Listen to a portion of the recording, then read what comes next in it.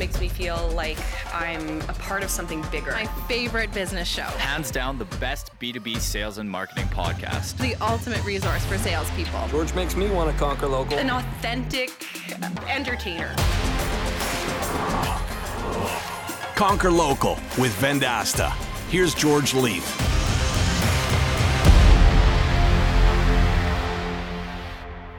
This is the Conquer Local podcast, a show about billion-dollar sales leaders, marketers leading local economic growth, and entrepreneurs who have created their dream organizations. They want to share their secrets, giving you the distilled version of their extraordinary feats.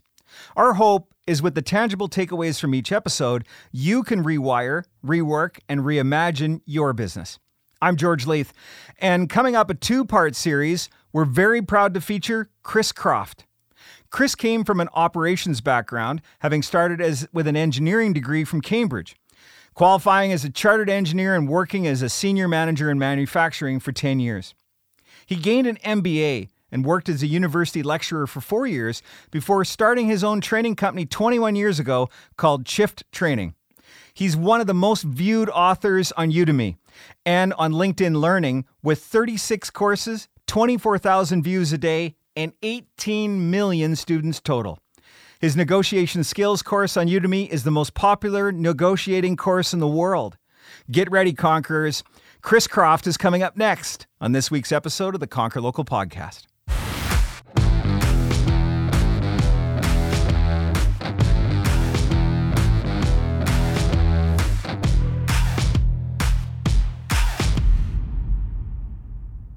Chris Croft joining us from Poole, England. Chris, how are you today? Thank you very much. It's great to be here. Yes, Chris Croft. Thank you for having me on the show. It's the afternoon where I am, but it's the evening there, and you're getting ready to have some curry in a few minutes with your family. So thank you for taking time out of your evening to join us for this recording session on the show. And we're excited to speak to one of the world's foremost experts on negotiation. But when we were doing the research, we're going to get into negotiation in a moment, but I need some help, Chris. I noticed on one of your YouTube videos that we could talk for hours about project management and time management and things like that. And I just seem to not have enough time in the day to get everything done that I need to get done. I was wondering if you could help me and give me a bit of that wisdom of yours on what might I be doing wrong? Well, in a way, it's good to be too busy because it means you've got lots of ideas and lots of imagination and lots of stuff you want to do. So it's not all bad, but if you are too busy, you only have 5 choices. And I'll quickly tell you about all 5, all right? Really fast. Thank you. I appreciate that. But there are only 5. If there was only one, it would be easy because we would just do that one. But the difficulty is there are 5, and you've got to work out which one to use when, okay? So the first thing is saying no. You can get more time just by saying no. And I don't know whether you are good or bad at this, George. I'm awful at that. So am I, actually. I think it's a trait that salespeople have. We struggle to say no to customers or anything because it's always potential. It could lead to work. It could be interesting. And I'm terrible at saying no to stuff. So that's the first thing, to get better at saying no.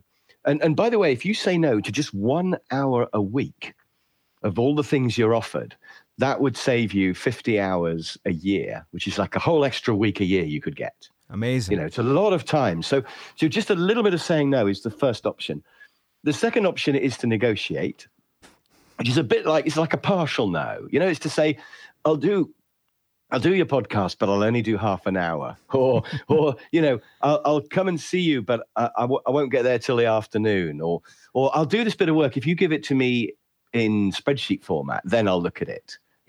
So again, you could probably save an hour a week by just doing part of a job or negotiating over how long you spend. That's the second option.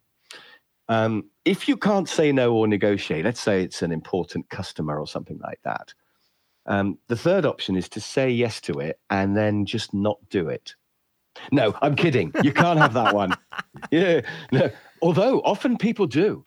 And it's interesting because that's the default choice. If you don't do any of these other 5, you'll end up saying yes and not doing stuff. But I think that's really bad. And, I think it's bad for you. It's bad for them. Customers really don't like it. You think you're going to get away with it, but you never do. So anyway, the real third option is if you can't say no or negotiate, is to say yes and give it to someone else. So you're working with Brett. He's great. Just give everything to Brett. He's going to delegate everything to Brett. Yeah. And delegating it's my biggest regret from when I was a manager. I wish I'd done it more. We always think we can do it better or quicker or whatever. But, actually, once you've got good people who you trust, like Brett, it's so good just to give them stuff. So that's your third option. And even if you're not a manager, I pay a guy to cut the hedge in front of my house. And every time he does it, I have to pay him £40. And it's a little dagger in my heart. It hurts me every time. I think £40, I could have had that 40 myself. I could have cut that myself. I could have spent all day doing that hedge. But a day of my life is worth £40, surely. But that's the next option, delegating. There's only two others. If you can't stop it coming in and you can't give it to anybody else, you have to do it yourself. There are two ways you can get more done. And people always focus on these, but really it's better to stop it getting in the first place. But you can get more done by having more efficient systems. So you can have standard emails you send to people and everything really well filed on your computer so you can find it instantly and have spreadsheets that work stuff out automatically. And I think you could save an hour a week by having better systems, probably. But I think most of us, our systems are probably quite good. The main thing is anything that repeats, you need to have a system for it. Any repeating tasks, you need to have a way of doing them really efficiently. And particularly a repeating problem. There's just no excuse for a repeating problem. So if you quite often find that, your car's run out of petrol or your car won't start or something, you have to fix that. And I'm amazed how many people's lives are full of repeated time wasters. So there's just no time for printers that jam up or whatever. So better systems. The final option, if all your systems are as good as they're going to be, is to be less fussy, to not be such a perfectionist. I don't know what you're like as a perfectionist or not. But some people are just really, really fussy about every detail. And the key really with that is to discriminate between important and unimportant, because important things have to be done really well. I mean, this podcast we're making is really important, and we want to do it as well as we possibly can with microphones and headphones and preparation. And I've got notes of things I want to remember to say. And, that's important. But there's a load of stuff in life that's not very important, and you want to spend the minimum on that. I mean, I can't believe in the supermarket you get behind somebody who's trying to find a packet of ham, and they want it to be exactly the right weight, and they're looking for, it's got to be like 0.3 of a kilo, and the 0.4 is too big, and 0.2 is too small, and they're rummaging through all the packets to find one exactly the right size, and you're thinking, your life is not worth spending it rummaging through packets of ham in a supermarket, And there's loads of things like that. They're just ironing shirts. I mean, it doesn't matter, does it? So being less fussy is the final option.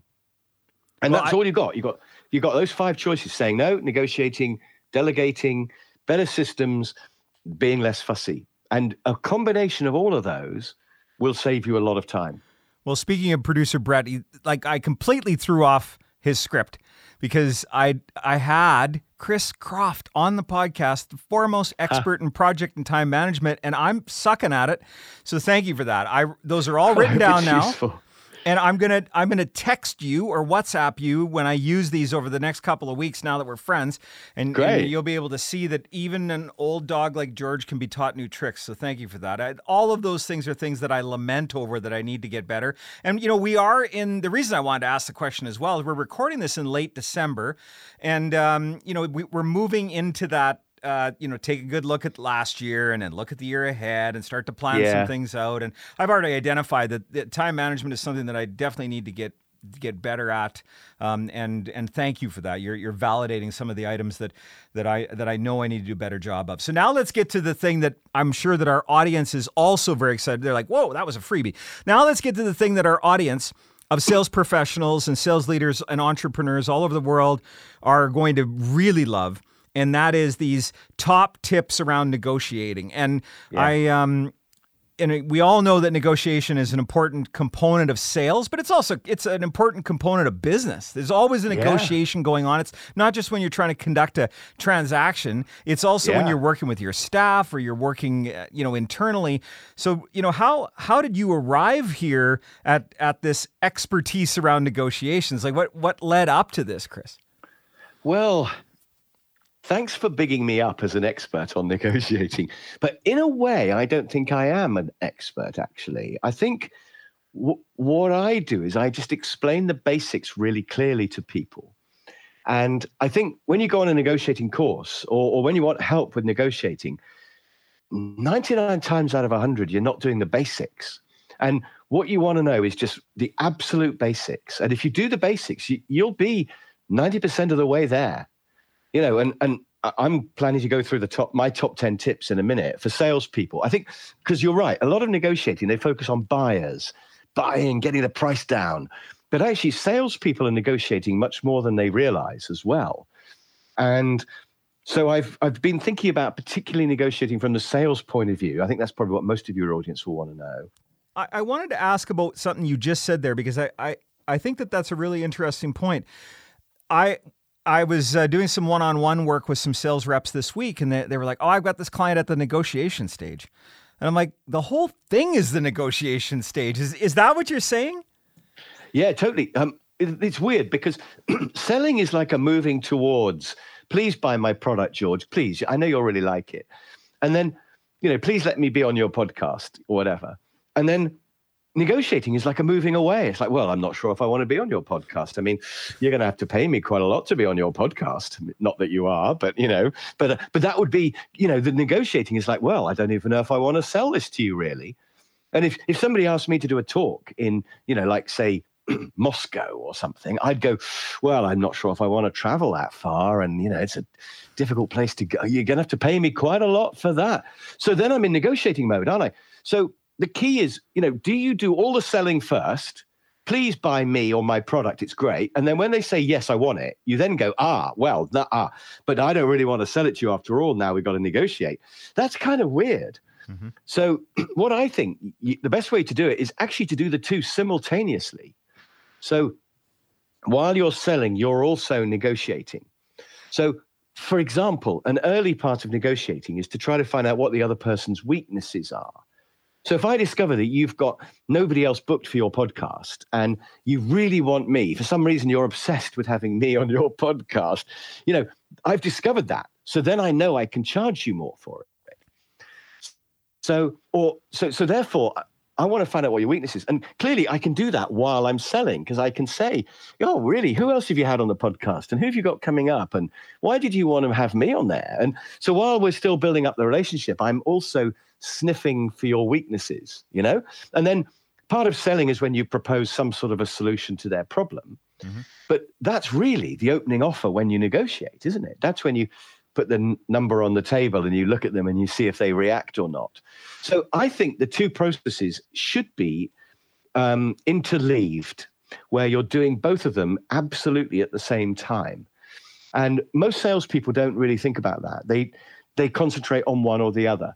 And I think if you do all selling, you're then quite weak when you come to negotiate, because you've basically begged them to buy. And it's quite hard then to say, but it's going to cost. And if you do too much negotiating, you end up maybe not getting the sale. So I've got a problem with my roof at the moment. Some tiles have moved, water's coming in. It's a bit of a problem. And I've been talking to these roof guys and they all go, well, that's going to be difficult, Chris. I mean, access is not easy and those tiles are very fragile and you're going to have to take loads off. You can't just put one new one on, And I'm thinking, don't you want this work? So they're just negotiating from the start. And I'm thinking, well, if you're going to be like that, I'll get somebody else. They're going, I can't do it till January. I'm thinking, well, I'll get somebody else. So they're not doing enough selling, and what they should, and when they eventually come out with a price, I'm going to think, well, that's expensive. So what they should be doing is saying, I'm really great. I'm going to look after you. I'm a really nice guy. You can trust me. And then they should say, it's going to be a bit expensive though, Chris, but don't worry about it because you'll have, So they should be doing both in like a 50-50 ratio, I believe. Chris, when you mention that, I love the roofing analogy. It's a great analogy, but before that, what you were talking about is actually the negotiation is the building of the value of the transaction, where you're having that conversation and you're starting to build the value. I got to move all the tiles. I'm sitting here going, oh yeah, that's expensive. I know it's going to be expensive. It's a real problem I've got at the moment. Yeah, but they're setting the stage for.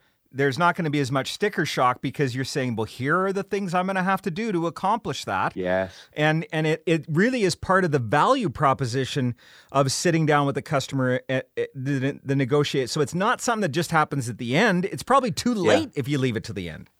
Yeah. It's also the value to me, of course. So it's the cost to them if it's going to be, I'm going to have to move a load of tiles and put a scaffolding up. But it's also the value to me. So they should say, well, Chris, you need to look at this really soon, because if water gets into your roof, you're going to have all kinds of problems.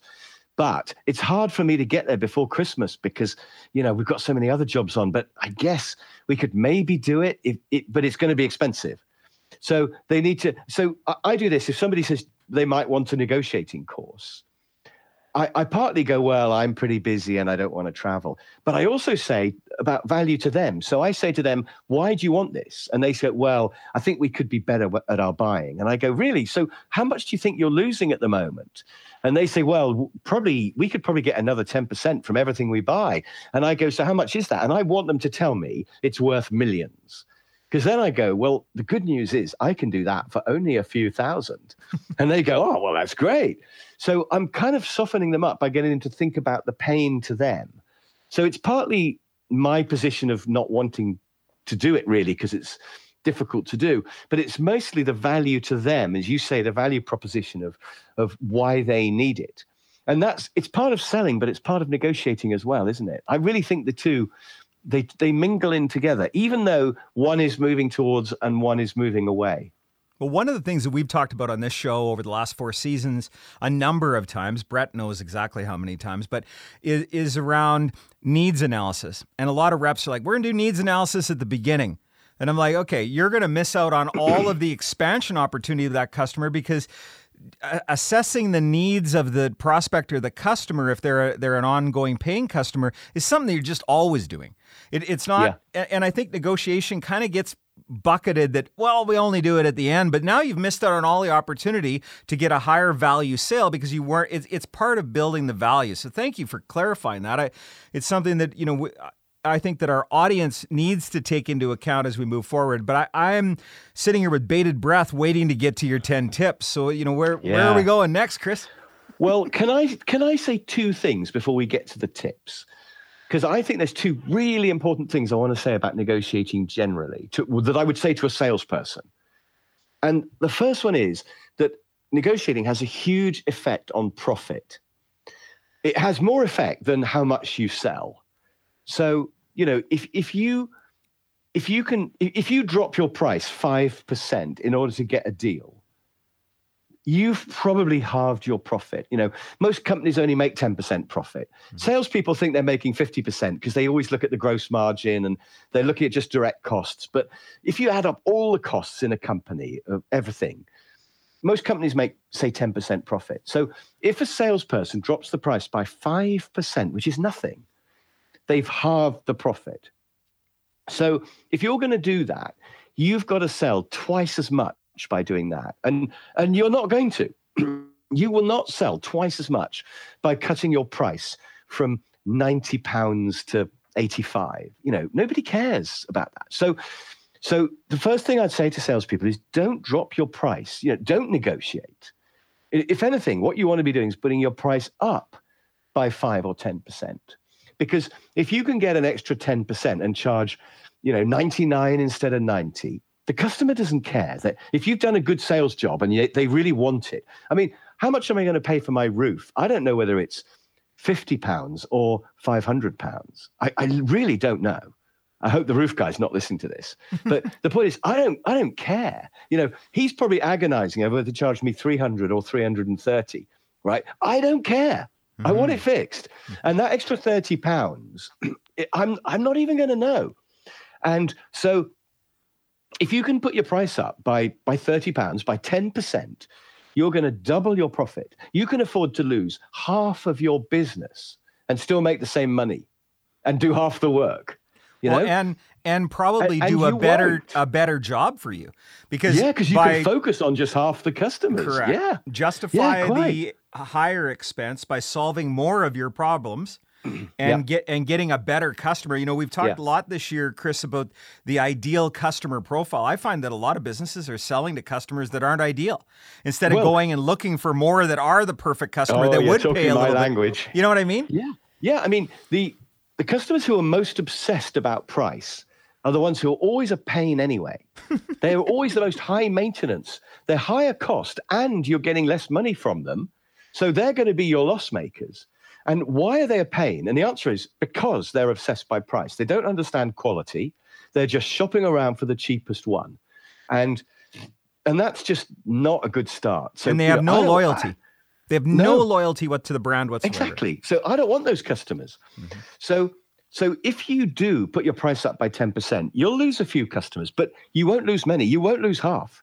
Even if you lost half, it would be great because you'd make the same money and you'd have time to focus on the really good customers that you still had. But the reality is you probably won't lose any if you put your price up by 10%, and you'll make double the profit. So I would say to salespeople, what you do on price is really important. You don't even notice it really, but really it's really important. Put the price up. Never put it down.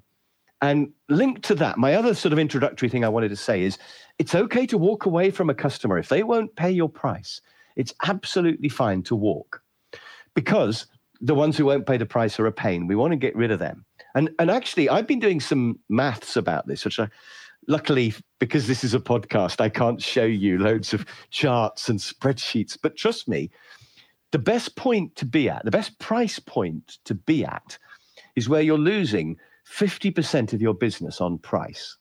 So if you're a guy doing roofs and you're charging people £300, you want half of your customers to go, oh, I'm not paying that. I'll get somebody else. In which case, great, goodbye. Because if every customer goes, okay, great, let's do it. You left money on the table. Yeah, you left a lot of money on the table. Yeah, because, I mean, suppose he charges me $330 and I go, okay. It could be that $330 was absolutely the maximum I was prepared to pay. And by pure chance, he's hit on that number. But that's pretty unlikely. The chances are, if he quotes me $330 and I say yes, I would have paid $500. You know, so he's left $150 on the table. So if everybody says yes, you're too cheap. If 80% say yes, you're still too cheap. You need to be at a point where 50%. And if you don't believe me, do a little spreadsheet. Just do a what if. You know, what price would you go up to where you lost half your business? And at that point, how much profit are you making per customer? I know you've only got half of them now, but work it out. You'll be making more profit than if you're a busy fool down at the bottom with a cheap price. So as a salesperson, you've got to face the fact that you will lose people on price, and that's fine.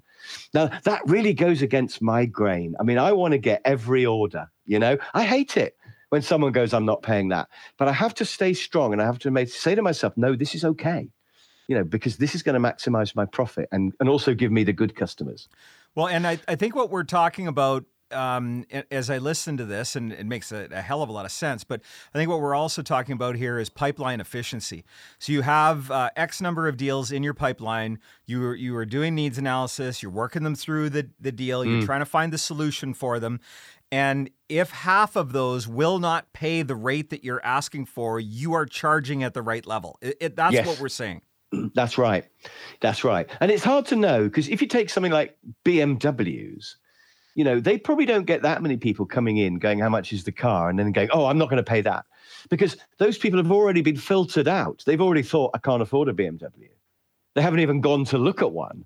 And that's fine, you know, and BMW are fine about that. They've set their price so that half the people who want one can't afford one. So you've got to work out where in the pipeline they go and that they drop off. And that's true. But the main thing is not to be too paranoid about losing business on price. And just a final detail before we then go on to the top 10 is that some customers lie. And they say it's price when really they didn't like you or they were worried about the quality. But the easy option is just to go, yeah, it's a bit expensive. I'm going to pass. Okay. So maybe with my roof guy, I just don't trust him. He's a bit dodgy, you know, and I just say to him, actually, it's a bit expensive. I'm not going to do it. And I'll find somebody else, you know. So I think if you've got 50% of people saying it's too expensive, probably only about 40% are really too expensive, and there's 10% lying. So you almost want 60 or 70% of your customers to be saying you're too expensive, because then it's really 50, and that's the number you're aiming for. So, you really want to be hearing that often. Chris, have you ever ran into the case where the customer may have felt that it was too expensive, you still managed to bring them on as a client, and then you just over-deliver and they were like, that there was a lot of value against that price? Like, is almost the negotiation stage where you're testing the go-to-market for the product or services that you have? It's always a test? It's always a test. And I mean, repeat business is the thing, is much easier business than new business. And repeat business is never on price because they've decided to buy from you. It's always about quality and service, isn't it? Really, it's customer service. That's the big thing. I mean, we could do a whole podcast episode on customer service because that's so important for repeat business. What I love about what you've set the foundation for here is that we're really taking a look for ideal customers. We're using the price point based off the value proposition to see if the market will bear that price. And we're going to remove some non-ideal customers that maybe came across the line because you were way too cheap and it filled up everything, and now you're not able to serve the ones that you really want. So I'll tell you what, of all the guests we've had over the last 4 years, you've done a great job of setting the stage. I'm sitting here with bated breath around the 10 tips, but I believe that we need to move to another episode to get to those 10 tips. So Chris, stay right where you are. And for you folks, we're going to come back with one more episode from the great Chris Croft from Poole, England, where we'll finally unveil those top tips, but you're going to have to wait until next week right here on the Conquer Local podcast. I love that. Yeah, tune in next time.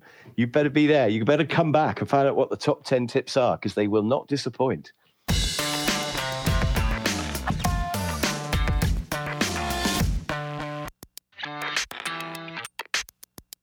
A big thank you to Chris for sharing his stories this week. The odd time we get a guest and we're like, let's do 2. So we're going to do 2 episodes. We'll have our second episode next week where we get into those top 10 tips. But here's our team's takeaways from the first episode. Time management, a big chunk of it is about saying no. And it's not about one big fix. It's about a number of little fixes that can get you 50 or 100 or 150 hours back. That starts to add up. But it's the little fixes that add up over a period of time. And then in negotiating, there are a number of tactics that we need to be using. And I just want to touch on a couple of them. Chris talks a lot about this walkaway point. Like, what is your deal floor? And I'm sure we'll cover more of that in the next episode, but it's about your worth. It's about establishing your worth in the conversation and then sticking to that worth. And then trying to identify the weaknesses of the buyer. Well, that's pain point stuff, right? Like, where is the pain point? But also with this, recognizing that negotiation isn't one stage of the journey. It happens throughout the entire journey of you dealing with a customer. You're negotiating every second that you are speaking to that client or that prospect. If you found value in this episode, please leave us a review wherever you listen to your podcasts. This feedback helps us grow and better adapt to what you want to hear in future episodes.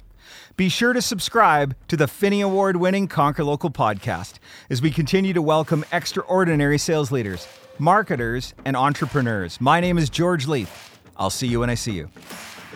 You've been listening to the Conquer Local podcast presented by Vendasta. Guest discovery by Jacob Soley. Marketing by Rory Lawford and Nicole Lozon. Produced by Brett Clarenbach. Executive producers Brendan King, George Leith, and Colleen McGrath. Recorded at Sound Lounge by T-Bone.